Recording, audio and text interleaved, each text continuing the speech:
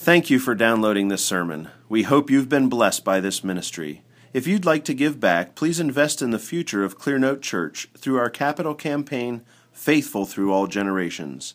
To make a donation, visit clearnotebloomington.com/give. Would you all open your Bibles, please, to the Gospel of Matthew, the 13th chapter. We'll begin with verse 24.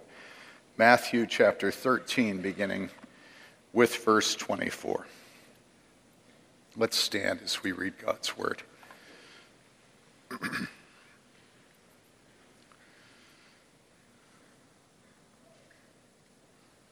This is the word of the Lord, which is true forever. Matthew 13. Jesus presented another parable to them, saying, "The kingdom of heaven may be compared to a man who sowed good seed in his field.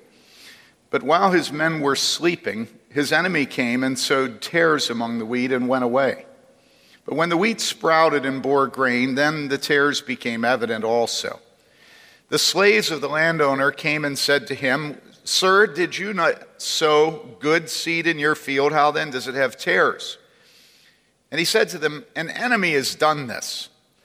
The slaves said to him, 'Do you want us then to go and gather them up?' But he said, 'No, for while you are gathering up the tares, you may uproot the wheat with them. Allow both to grow together until the harvest, and in the time of the harvest I will say to the reapers, first gather up the tares and bind them in bundles to burn them up, but gather the wheat into my barn.'" Then skipping down to verse 36, "Then he left the crowds and went into the house, and his disciples came to him and said, 'Explain to us the parable of the tares of the field.' And he said, 'The one who sows the good seed is the Son of Man, and the field is the world. And the good seed, these are the sons of the kingdom, and the tares are the sons of the evil one. And the enemy who sowed them is the devil, and the harvest is the end of the age, and the reapers are angels. So just as the tares are gathered up and burned with fire, so shall it be at the end of the age. The Son of Man will send forth his angels, and they will gather out of his kingdom all stumbling blocks and those who commit lawlessness, and will throw them into the furnace of fire. In that place there will be weeping and gnashing of teeth. Then the righteous will shine forth as the sun in the kingdom of their Father. He who has ears, let him hear." This is the word of the Lord. You may be seated.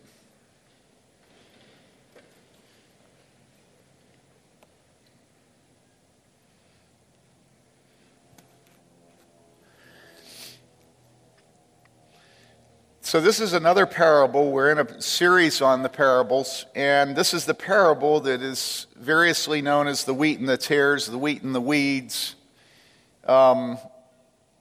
And we are, as we said, as you'll see on the sign out in the front hallway, we are going through the parables.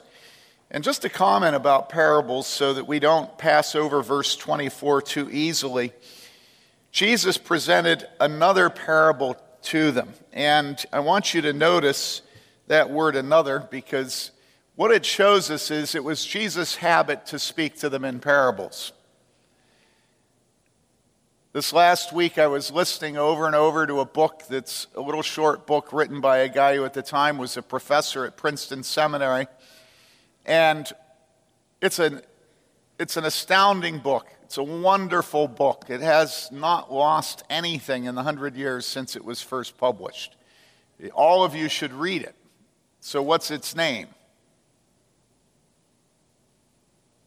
Well, I'm not going to tell you, because I'm going to be critical of the book for a second, and then you can ask me afterwards, and I'll tell you the name of the book. The one thing that's very difficult about the book is that the book is constantly signaling to the reader how sophisticated the author is and how he's well aware of other intellectuals watching what he's doing, and that he wants them to know that he's not stupid. And so, for instance, at one point, he talks about two men, Plato and Goethe, or however you're supposed to say it. Goethe. And he talks about how these guys are princes among men, and then he laments the fact that public education today in America has devolved to such a point that people aren't even recognizing that Goethe and Plato are princes among men. But this is a book about the gospel of Jesus Christ. And so you're always having to step out of the gospel of Jesus Christ and realize that many important people are reading this book and that he's trying to keep many important people along on the ride as he defends the gospel of Jesus Christ. Do you understand? And so many of the books today, that's what we do. So many of the sermons today, that's what we do. So many of our talks with other believers on campus, that's what we do. We're so busy reassuring people that we're reasonable, that we're not stupid, that we're educated, that we read, that we know what the hip music is, that Jesus can't come through. Because when Jesus comes through, what does he do? He teaches in parables. And what are parables? Parables are simple stories that pack a wallop. That's what a parable is. Now, normally, that's all I'd say about it, but I'm going to make the point even stronger today by saying, and this particular parable is really pretty simple among parables. Because what's going on here? Well, it's like the most basic aspect of man's existence. A guy plants some seed and weeds grow up with the seed. You don't have to be complicated. You don't have to, you could probably be a kindergarten dropout. And you'd get that one. And this is what carries the truth that Jesus comforts us with today. Parable about seeds and weeds. And that's it. And so this is the need of the day, that we will be as simple as Jesus is, that we'll be as direct as he is, and that we will see in every part of God's creation testimony to God's truth. That this summer, and when we start weeding, every time we weed, we'll be thinking about the wheat and the tares. That we'll begin to think theologically about life instead of scientifically. Science is such a stingy discipline. It's so unwilling to see the glory of God. And so it starts, Jesus presented what? Another parable to them, saying, the kingdom of heaven may be compared to a man who sowed good seed in his field.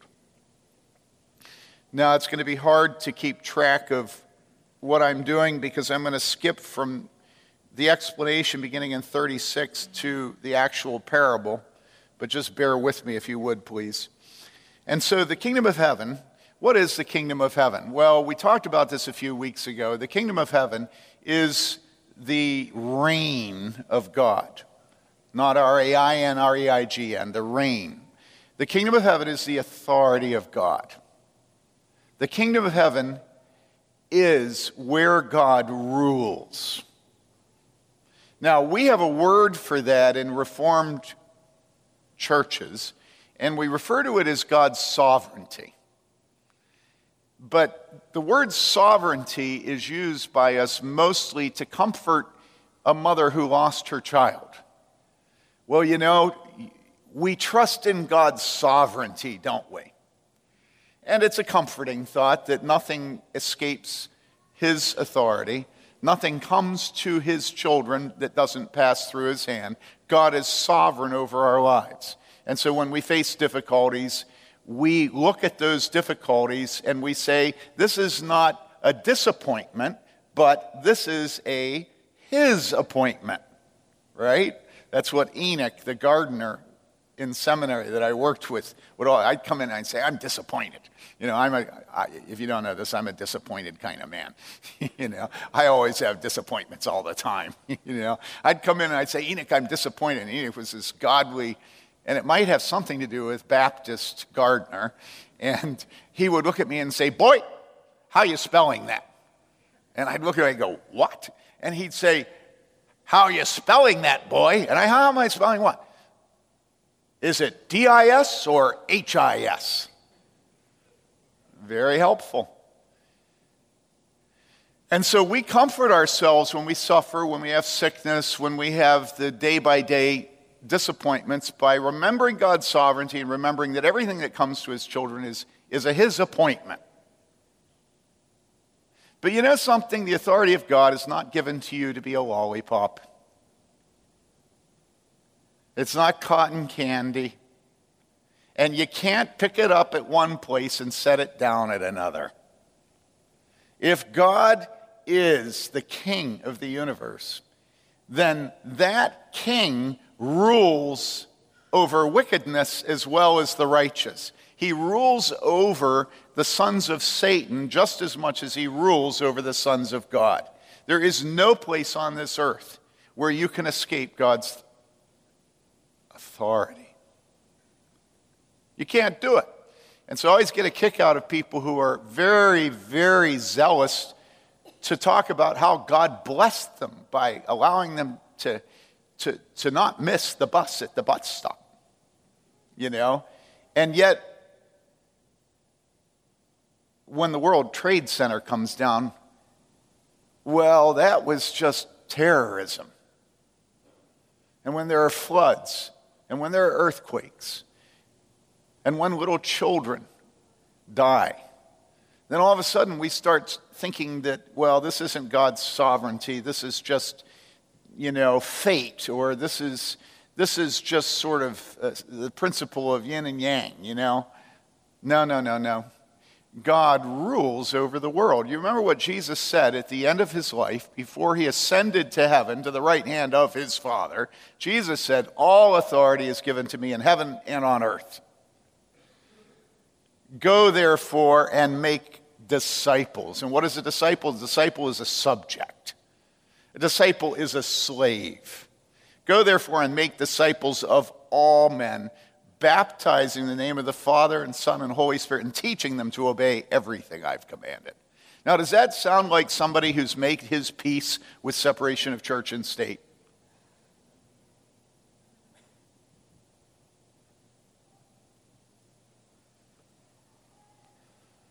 No. All authority has been given to me in heaven. Is that what Jesus said? All authority has been given to me on heaven and inside the sanctuary of Clear Note Church, Bloomington, when the people of God are assembled for corporate worship Lord's Day morning.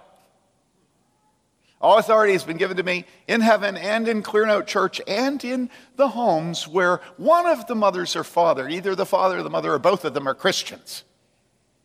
All authority has been given to me in heaven and in Clear Note Church and in Lighthouse and Bloomington Schoolhouse, but not Bachelor, and not South, and not IU. And so here's what we do, people.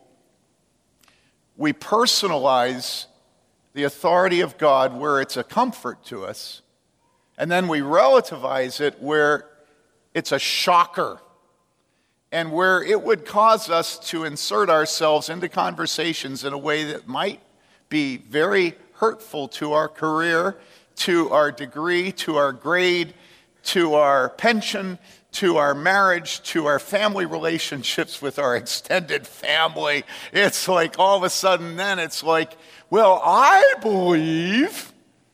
And man, that's such a horrible thing to say. You realize every time you talk about your values and what you believe, you're giving up the authority of God. Nobody wants to know what you believe. What they want to know is, does God exist? And will he judge us? That's what they want to know. They want to know, is God over heaven and earth, and will he judge me?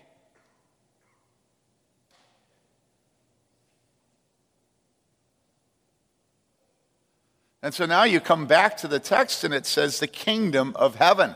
And you think, oh, yeah, that's up there. And Jesus said, all authority has been given to me in heaven and on earth. The kingdom of heaven is a placeholder for the kingdom of God. Where is it that God isn't in authority? In the Supreme Court? I mean, those guys don't even make logical sense. I mean, in basic reason and logic, they have no authority. They don't even submit to the Constitution. Now, I'm not making a political statement, for heaven's sakes. Anybody that's read Roe versus Wade has to hold their nose as they read it. Even pagans. It's such bad law. It's horrible. Everybody knows this.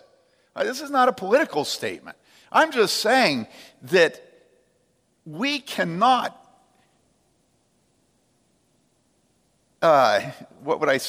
we cannot go through life deciding where we're going to live out the authority of the kingdom of God and where we're going to cave. We can't do that. You can't be a disciple in your bathroom with the door shut. Come on. In the privacy of your own brain in the bathroom with the door shut. Now, I'm mocking you, but it's a Bailey kind of love, okay? And I'm mocking myself first because that's what I want to do. I want to be a pastor with nobody around.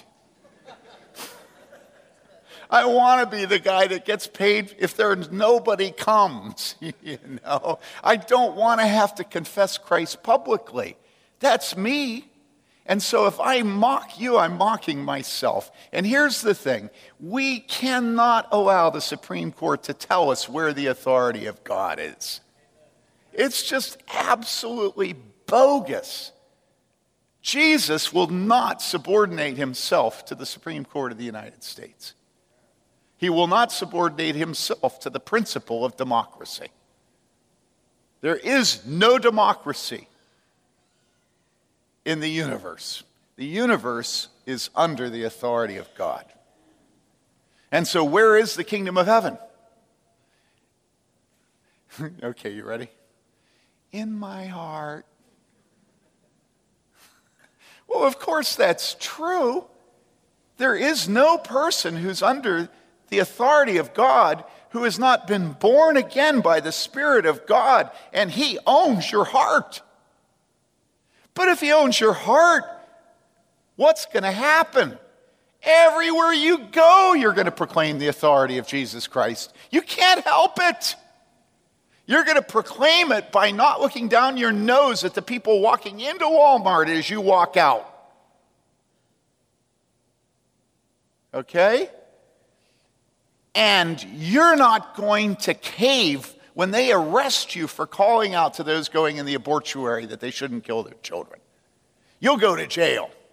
And both not condemning the weirdos at Walmart and not shutting up outside of the abortuary are simply the function of a heart that's under the authority of God and that proclaims it wherever it goes. And so don't get all U.S.y, you know, United Statesy. Don't get all like democracy on us about the authority of God. The authority of God is from age to age, from top to bottom. There's no place that we can flee from his presence. He will judge every act. He will judge every idle word.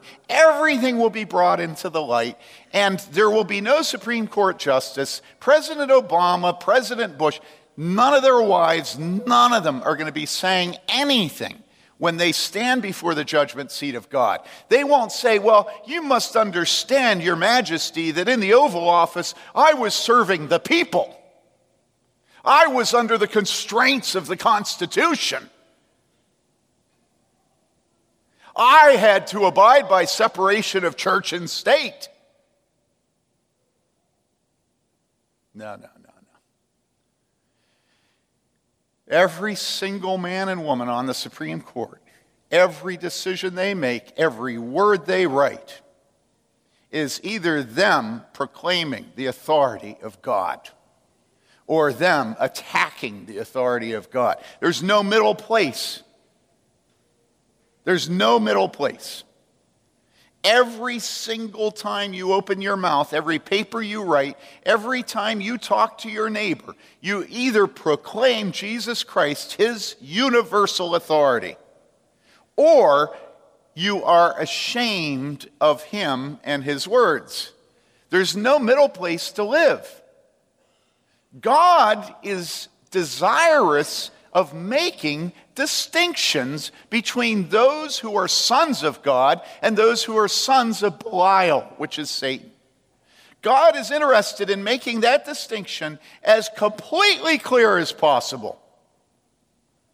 This is God's commitment, and all of history is leading to the day when there will be no more confusion, when everything will be evident.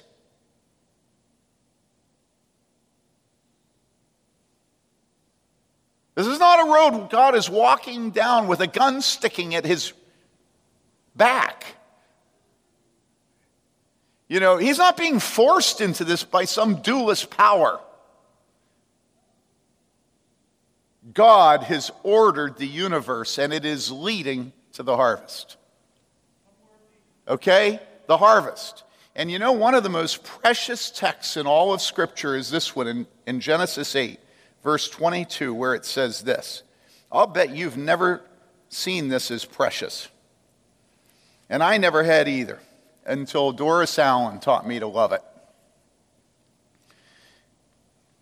This is God speaking, Genesis 8:22. He says, while the earth remains, seed time and harvest, and cold and heat, and summer and winter, and day and night shall not cease.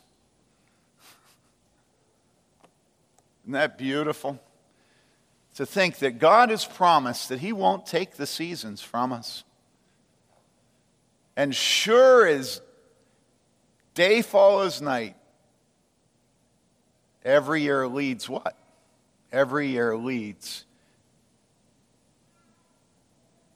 to harvest. It leads to harvest. And God's not unaware of this. He doesn't need the scientists, the climatologists to tell him this. He's ordered his universe to testify to you that the harvest is coming. And that at the harvest, every single judgment will be right. There will be no error in judgment. There won't be money under the table corrupting justice. There won't be the influence of the teachers' union. The AFL-CIO. The AARP. The Hispanic vote. No. None. God does not have a blindfold on. He doesn't need to wear a blindfold when he holds the scales of justice. God judges perfectly.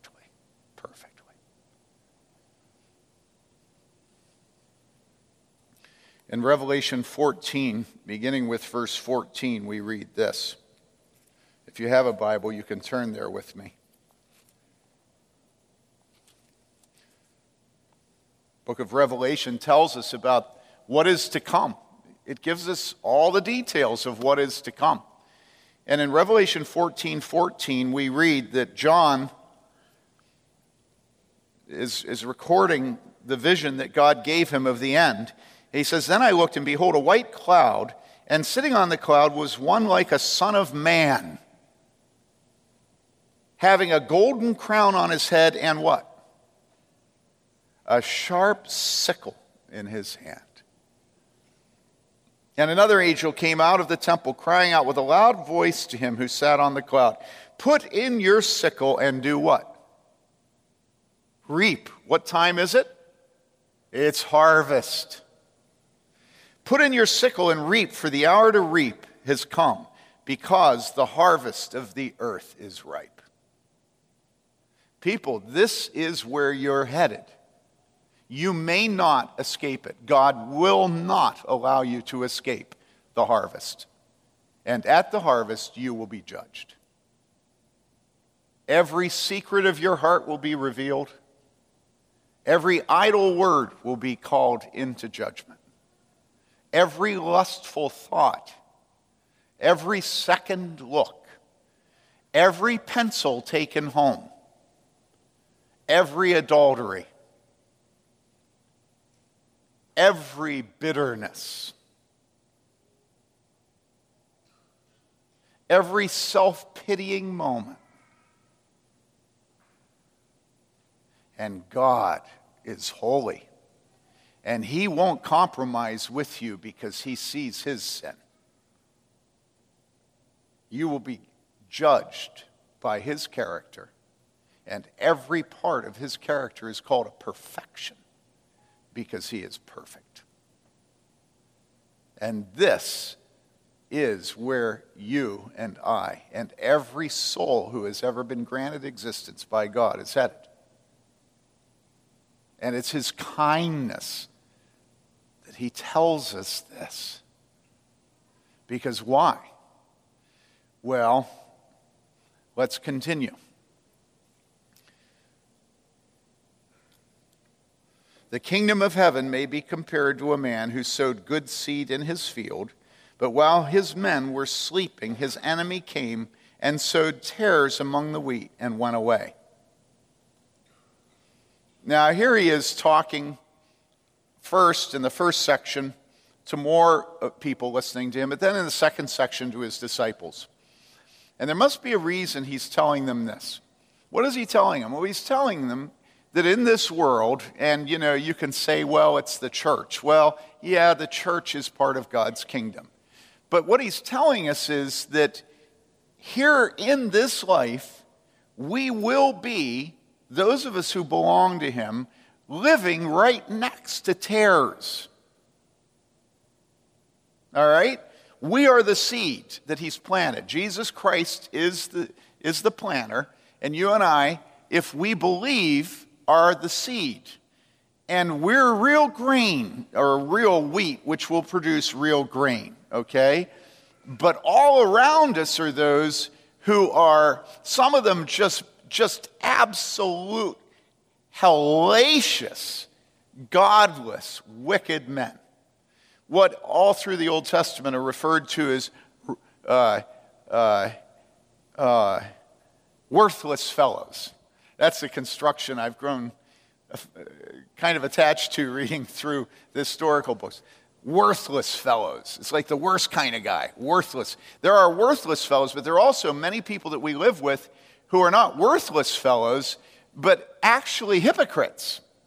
There are people who talk a lot about Jesus Christ and have a well-worn Bible and make a profession of faith and are good church members, but they're gossips.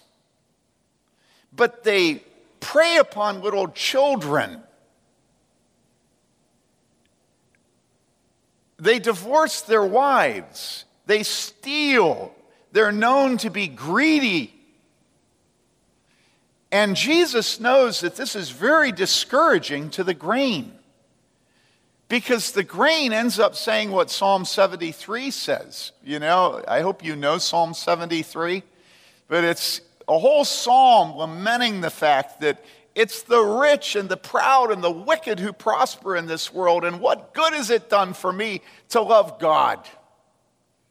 And so Jesus knows that's a chronic vulnerability of God's people.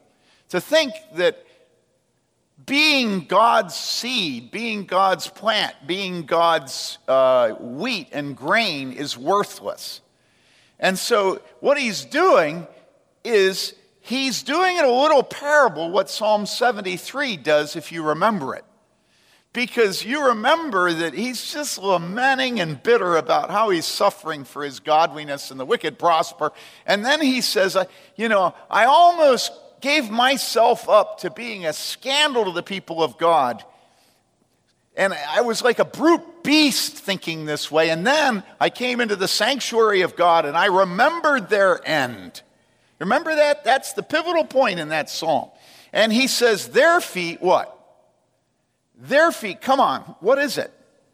Their feet are on a slippery slope. And then he draws this picture of the judgment of God of the wicked. And that's the comfort of the godly. And that's what Jesus is doing here. Jesus is saying, don't be discouraged. Yes, you're surrounded by tares. Yes, it is true that in this life, despite this whole world being under the authority of God, it is true in this life, you will suffer. You will be punished. You will have to contend with heresies. You will have to deal with unfaithful wives and unfaithful husbands. You're going to have to watch your children despise the God who made them and walk away from the faith. In this life, we will have many tribulations. But fear not. What comes next? Little flock, I have overcome the world. And that's what's going on in this parable. His enemy came, sowed tares among the wheat, and went away. And that's Satan. You know, Satan, everything he does is at night. And then he's not man enough to stick around afterwards and look you in the eye. But he sneaks off. He sneaks off. He went away. But when the wheat sprouted, then the tares became evident also. Is that what it says? That's not what it says. It's not what it says. It doesn't say, but when the wheat sprouted, then the tares became evident also. What it says is, but when the wheat sprouted and what? Bore grain. You know, I never tire of telling you that the great unheard doctrine of Scripture in the evangelical church today, the Reformed church today, is the doctrine of fruit. How do you know the difference between the tares and the wheat? Well, it says how you know. It says, but when the wheat sprouted and what? Bore grain, and grain is fruit. In other words, the fruit of the plant was the proof of whether it was planted by God or planted by Satan.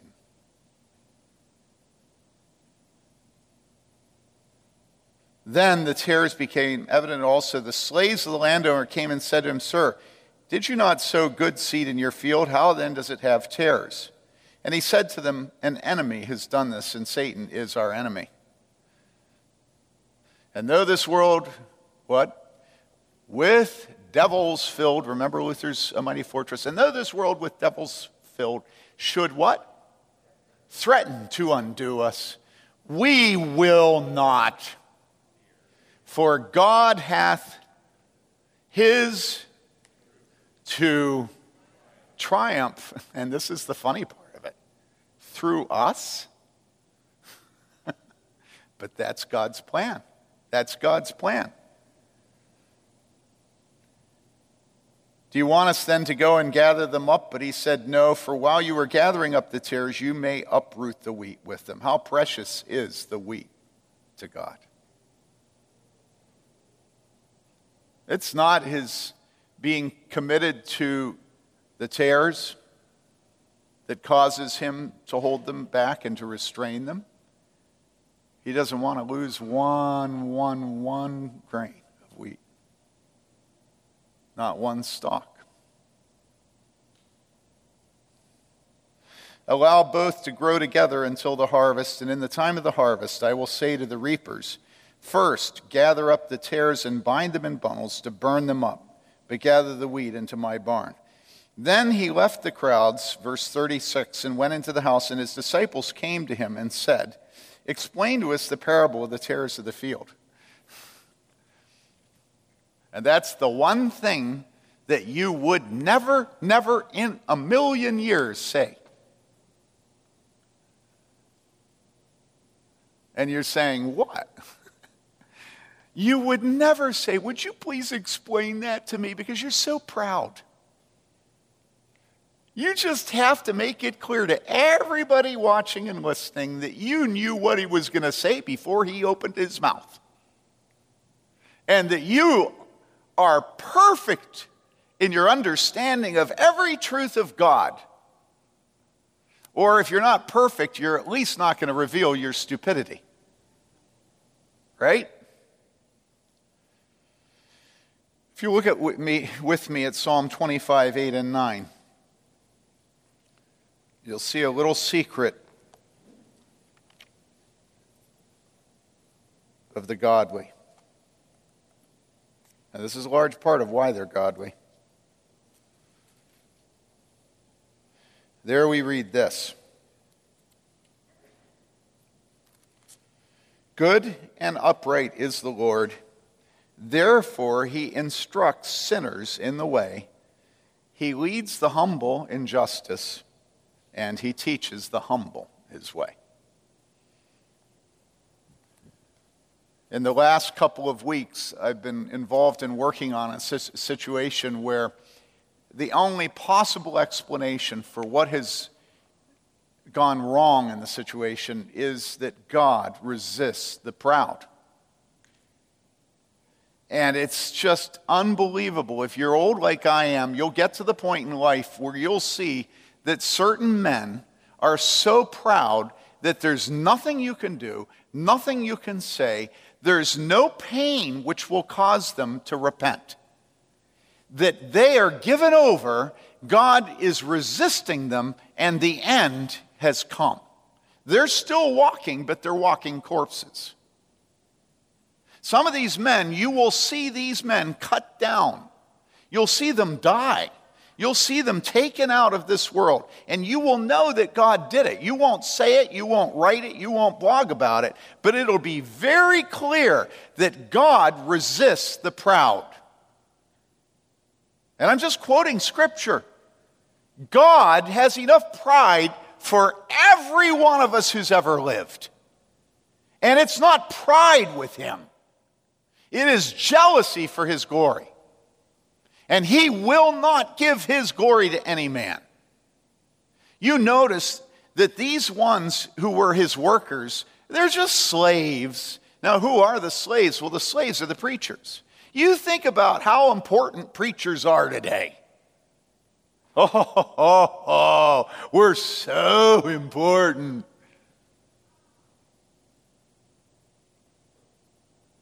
No. We're slaves. And we say, do you want us to do such and such? He says, no. And so we don't do such and such. They're not named. They're just slaves. That's all they are. And so here these men were that Jesus was training to be the apostles of his church, to plant his church. These men that would, most of them, face martyrs' deaths before their life was over. And Jesus had them come to him. And they said to him, would you please explain this to us? And if they had not asked that question, what we're about to read would not exist. And so Jesus did as they asked. He said, the one who sows the good seed is the Son of Man. That's Jesus' reference to himself. He is the Son of Man. So the one who sows this good seed is me, the Messiah, the Son of God, the Son of Man. And the field is the world. All over the world, you remember it says in John 3:16 that God so loved the world. And all over the world, the gospel is going out. And all over the world, God has sown his seed. There are Christians, there are believers, there are those who have been born again by the Spirit of God, who have been washed with the blood of Jesus, who have had the Lamb of God who takes away the sin of the world, wash them with his blood. And now the wrath of God is turned aside from them. That's the gospel. And all over the world, all through time, there have been those who belong to God. They have been sown in the world. And the good seed, these are the sons of the kingdom. We live under the authority of God. Imperfectly, often unbelievably tepidly, timidly, fearfully, ashamedly, we live for the kingdom of God. These are the sons of the kingdom. We are sons of God. He is our Father. Pray like this, our Father who art in heaven. And this is you women, just as much as you men. You're sons of God, with all the inheritance of a son. And the enemy who sowed them is the devil. And the harvest is the end of the age, and the reapers are angels. So just as the tares are gathered up and burned with fire, so shall it be at the end of the age. The Son of Man will send forth his angels, and they will gather out of his kingdom all stumbling blocks and those who commit lawlessness, and will throw them into the furnace of fire. In that place there will be weeping and gnashing of teeth. Now listen, if you do not belong to Jesus Christ, if the Spirit of God has not brought you to repentance and to faith in Jesus Christ, this is your end. This is certainly, as these walls are concrete, this floor is concrete, hard, and it will not yield to you. The judgment of God will not yield to you. You have been weighed and found wanting. You may have kept it a secret from your wife, your husband, your mother, your grandparents. It's no secret from God. And the blood of his Son is not cheap. He has given it for your salvation. He has given it to cover you and your sin. As horrendous as that sin is, and you know how horrendous it is, the blood of Jesus is sufficient for that sin. And so if you hear him saying here, they will gather out of his kingdom all stumbling blocks and those who commit lawlessness, and will throw them into the furnace of fire. You're being told this so that you will flee that fire. This is your warning. You can never say after today you have not been warned. God is merciful in giving you this warning this day. And you should flee the wrath to come. Jesus will not turn you out. If you come to him, he will receive you.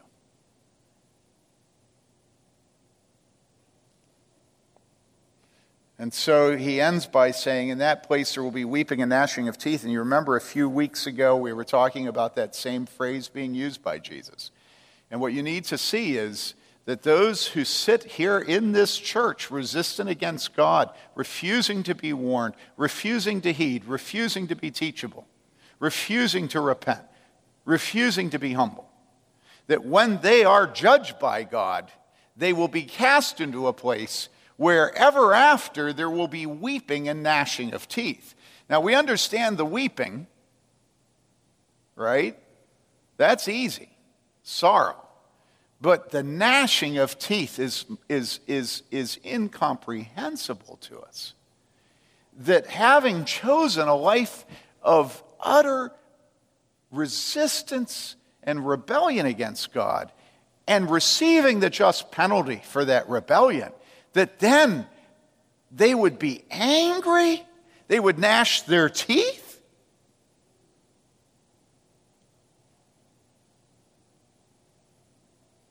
And this is how Jesus describes the wicked. They don't stop being wicked in hell.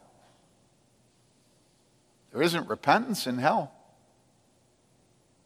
They're as firmly committed to the principle of their life, which is pride, as they were every day they lived on this earth. And then the other part. You notice how Jesus is always dividing. You know, the great scandal in postmodern world is division and distinction. He's always dividing. And he here divides with verse 43. Then the righteous will shine forth as the sun in the kingdom of their Father. Now, which do you want to do? You want to be cast into an eternity of weeping and gnashing your teeth? Or do you want to shine like the sun in the kingdom of your Father? Which do you want?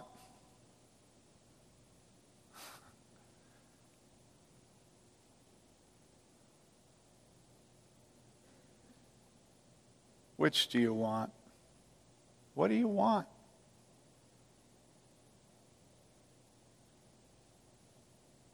Which do you want?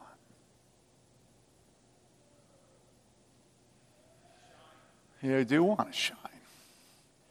You know, as I look in your faces, and I put myself where you are, okay? And I think of myself sitting where you are, I think, you know, there's so many reasons to not repent. There's so many pressures on us to not hear.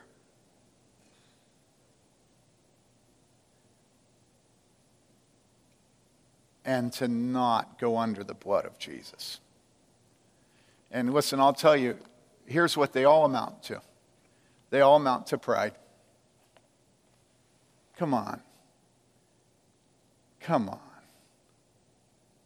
What is your pride going to get you? I remember one funeral I went to here in Bloomington. I saw the most awful thing in the world.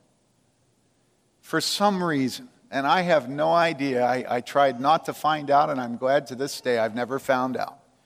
But for some reason, in this particular case, this man, at his visitation, and there was basically nobody there, he sat on like an ambulance cart. And he was a big man. And there he was on this little like metal kind of cart with a sheet over his middle. And that was his visitation.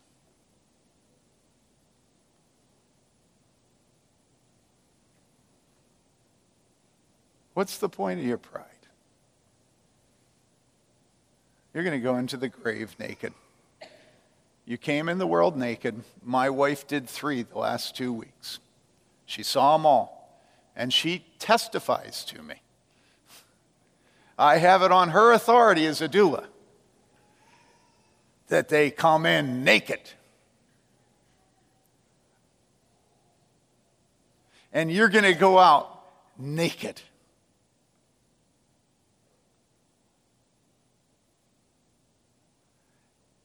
And so, what's with the pride? What's with the pride?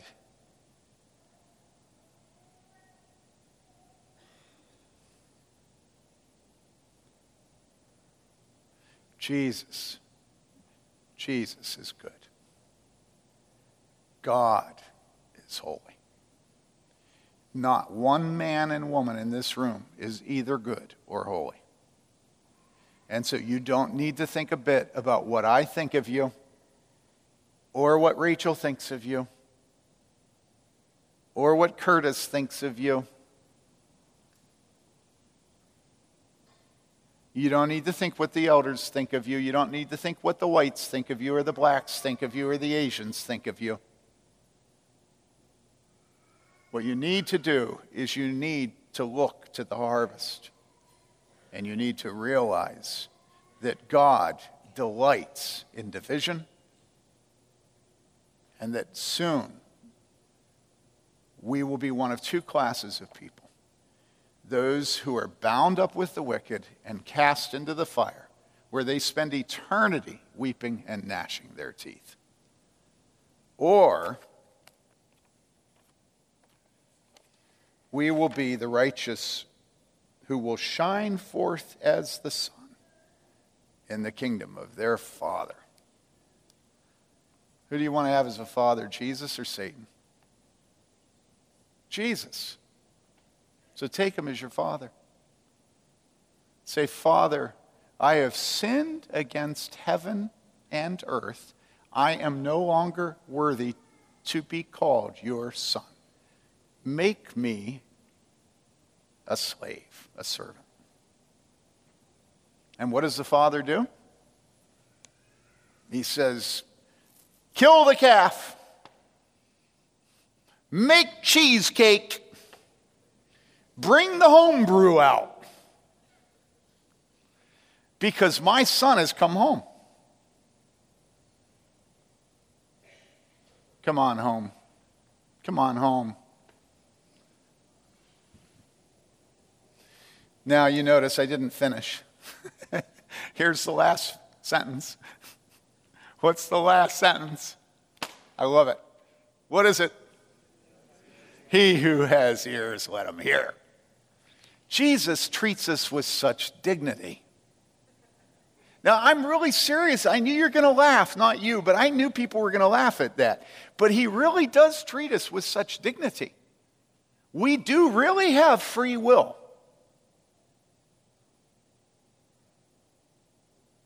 You have a choice right now. You do have ears, and so will you hear?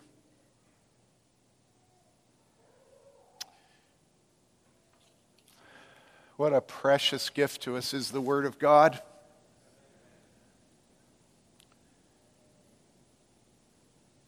I do love you. I love you. I don't want you to perish. Turn before it's too late. Turn.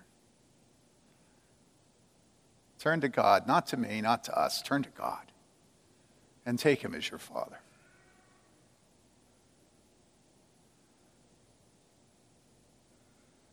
Okay. Let's pray. Father, thank you that you do call us to use our ears and to listen. Father, would you please forgive us for our lust? Would you please forgive us for our adultery?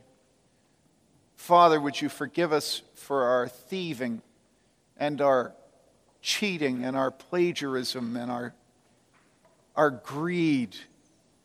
But Father, most of all, would you please forgive us for our pride?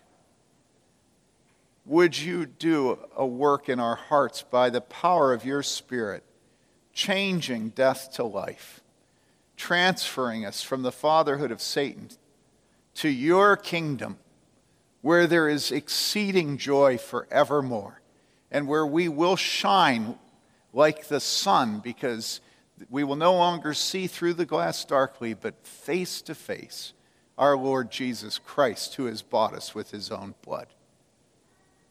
We pray this in Jesus' precious name. Amen.